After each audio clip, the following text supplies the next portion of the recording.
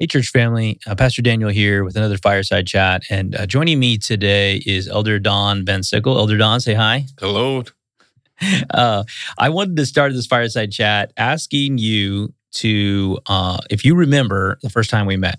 The first time we met. Yeah. I do remember the first time we met. It was at Logan's. Yep. And it was a steakhouse. And there were a couple other pastors there. It was you and another pastor and me and an elder. And we're Right. from two different churches. Right. We were sitting down to get to know each other. I think we met super briefly at the Nile We did. for like a few moments. Right. I stand corrected. The very first time you were preaching at the Nile and we snuck in. That's right. That's right. And this same other elder and I snuck in on a Sunday. You were preaching and did a phenomenal job. And we introduced ourselves afterwards. I remember you talked about felt in Sunday school class where you put the felt thing The felt board. The felt board. I do remember that. You talked about your family and having lost a child. And you just talked about the gospel was clearly presented at the end. I just remember that. But yeah. And it was the summertime. It was July. I didn't know you guys at all. And I didn't know you were there until post-service. Right. So, yeah, I had no idea. But then we sat down for lunch. Yeah. That's right. It was after that we sat down. Yeah. Very cool. Well, now we've known each other for 6 years. Yeah. Yeah. What a ride. Yeah. Man. Lots happened in 6 years. A lot has happened in Yeah. 6 years. Yeah. Goodness. Well, what we're going to be talking about today is our cultural values at our church. You and I and the other elders spent a good bit of time at a retreat, and we didn't plan. I don't know if you remember this, but we did not plan to do anything with the church values or rewrite them or anything at all. We got up at that retreat, and I mean, across the board, I'm still thinking about all the couches. Across the couches, Yeah. everyone's like, we have to redo these, And so we did.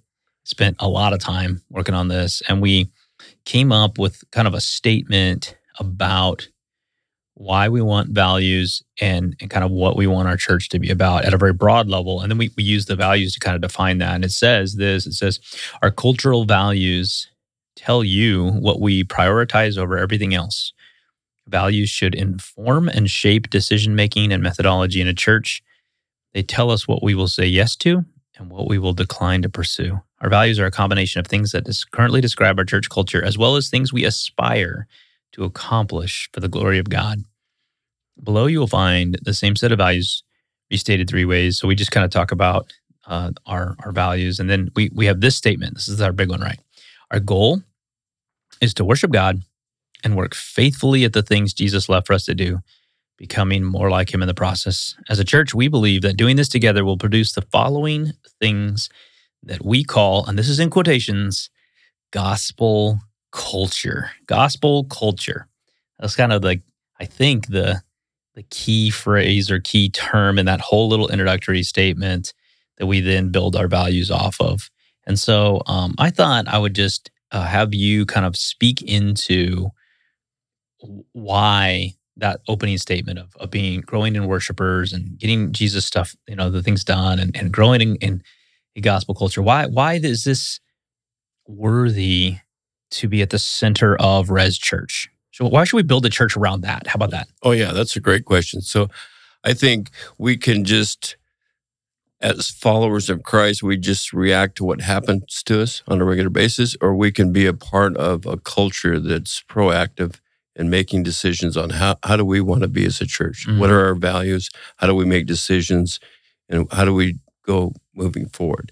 And rooted in the Great Commandment and the Great Commission is an excellent place to start, because that's what we're called to do. These two things.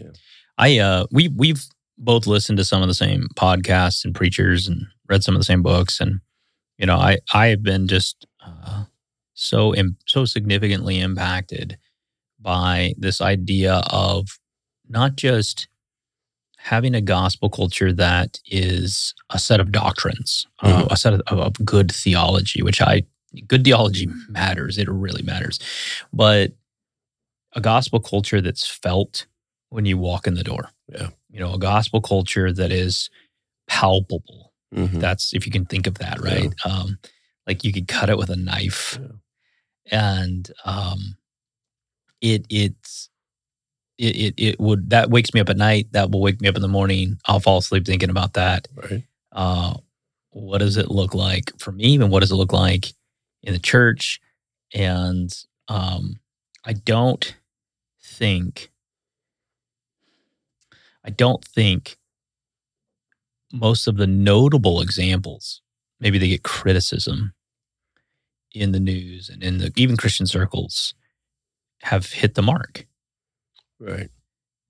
And yet I open up the Bible and I feel like it's non-negotiable. Right.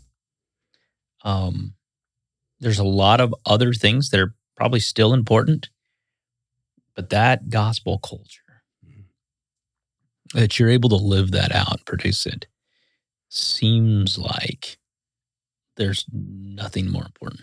Right. Now, of course, that we even say it in the statement. It's learning how to worship, be better worshipers leads to that. So it's not about making that our God. It's almost like that's the output, the outpouring of becoming a better worshiper is that this is happening. And yet, for as much as we try to define it, I think there's still angst for me. Oh yeah. Are we? Is this happening? I read something today that was talking about. I'm going to get the quote wrong, but the statement is so profound that I'm probably not going to be able to forget it. And it said this. It said that we have to live out the gospel in our hearts, in our minds, and in our lives. And the author called that gospel alignment. Mm. And I went, oh, because what they're saying is in our minds, intellectually, with our theology, with what we believe about God, with what we believe about other people, we have to live out the gospel. In our hearts, our desires have to change such that it matches the gospel. And then in our life, the way we actually live it out, Mm-hmm. still matters, because it's like it's not enough to have one, it's not enough to have two. All three have to be aligned and living out the gospel. Or otherwise, I think we would say you're out of step with the gospel. I mean, literally what Paul tells Peter, you're out of step with the gospel. Yeah, and I think at any point where we're not preaching the gospel to ourselves on a regular basis daily, then we allow ourselves to start thinking that we're the ones that are behind this, that it's about us. It's about, we soon become very prideful, or just total depravity takes place when we forget to keep preaching the gospel to ourselves and living out the gospel every day of our lives. And it's not about what we've done, but it's what he's done. And what are we going to do through him? Well, and like when I think about preaching the gospel, and I preach, I mean, I get to this point preach more than I think I get to preach more than anyone else in our church. Yeah, I think that's accurate. Yeah. But I preach the gospel to myself a lot more often than I preach it to the church, because I need it when I wake up, and I need it when I take a break, and I need it in my downtime, and I need it in my stressful time, and I need it in my work time, and I need it when I go to bed. I mean, like, there's no point where I don't need to think about and be consumed with the gospel. And I think if that's a foreign concept, you're headed down a really dangerous path. Yeah. And I think morality can safeguard you for a little while, but I don't think it can sustain you. And I don't think it can empower you. Right. It can protect you, but that's about it. And not forever, if that makes sense. Yeah. Right. How do you live this out? How do you, Don Van Sickle, grow in gospel culture? I think it has to do with as I said, preaching the gospel to myself. And if somebody, there's a diagnostic question that's been around for a while, but it's like if you were to stand before God and He were to ask you, why should I let you into my heaven? If you start out answering that question in the first person, you're messing up right away. Explain that. Okay, Explain that. so it should be in the third person. If you start out saying, I'm a really good person, or I'm in the Word daily, or I've accepted Christ, or I am an elder, or I this, or I that, that's not going to work. It starts out with Christ, what Christ has done, the finished work on the cross that redeems us, that empowers us, that puts the Holy Spirit in us to do the work that He's called us to do. That's good. Yeah. I think that there are these spiritual fruit that are defined in the Bible. And I think a lot of, for me, trying to figure out if I'm growing in the gospel is assessing how much I really want them. It's not if I'm doing them. Right. How much do I want them? And only I can answer that. I mean, like, other people can say, "Oh, I think you're growing in this," and that's a good thing to hear. I mean, especially when it's positive and not negative. I think you're not growing in this, but only I can. Only between God and I can I talk about how much I desire something that is not really of the flesh, Right. and not in platitudes, not in false stuff that I'm saying publicly for any reason, but only I can go, man, I really want to be more patient with people. Or I really want to show more empathy and kindness. Yeah. And it's my growing desire for those things that to me is a litmus test that the Spirit's actually doing work. Yeah. Now, it's nice to hear other people see spiritual fruit in you. Yes. Right? I mean, that feels good. Right? Don, from 5-6 years ago, not in the first couple meetings by any means, but within the first few elder meetings, one of the things that I recognized that doesn't exist anymore in your life was how shell-shocked you were from the last 10 years of ministry as an elder. Yeah. I mean, you just tell, right? Yeah. You're talking to somebody like, man, this guy's taking some lumps, man. Like you could feel. We would have these conversations. Mark and I and Russ would go sit down and go, gosh, these guys have been beaten up, man. Yeah. But I don't ever hear that. Right. And it's not like you haven't been through more difficulty in the last 6 years. Right. So think about what has to have changed in your life and how much work the Spirit has to have done. That all that's gone. Kind of the I'm trying to think of a good word for it. Angst isn't the right word. It's more like exhaustion. Yeah. That's all gone. Yeah. But the trials didn't go away. Yeah. The difficulty didn't go away. Right. It's still there. We just went through a crazy season with probably more conflict than there was. Yeah. And yet, like what I experience when I get to sit with you, whether it's a Sunday, whether it's an elder meeting, whether it's a podcast, is joy and gratitude, excitement. Mm-hmm. What happened, Don?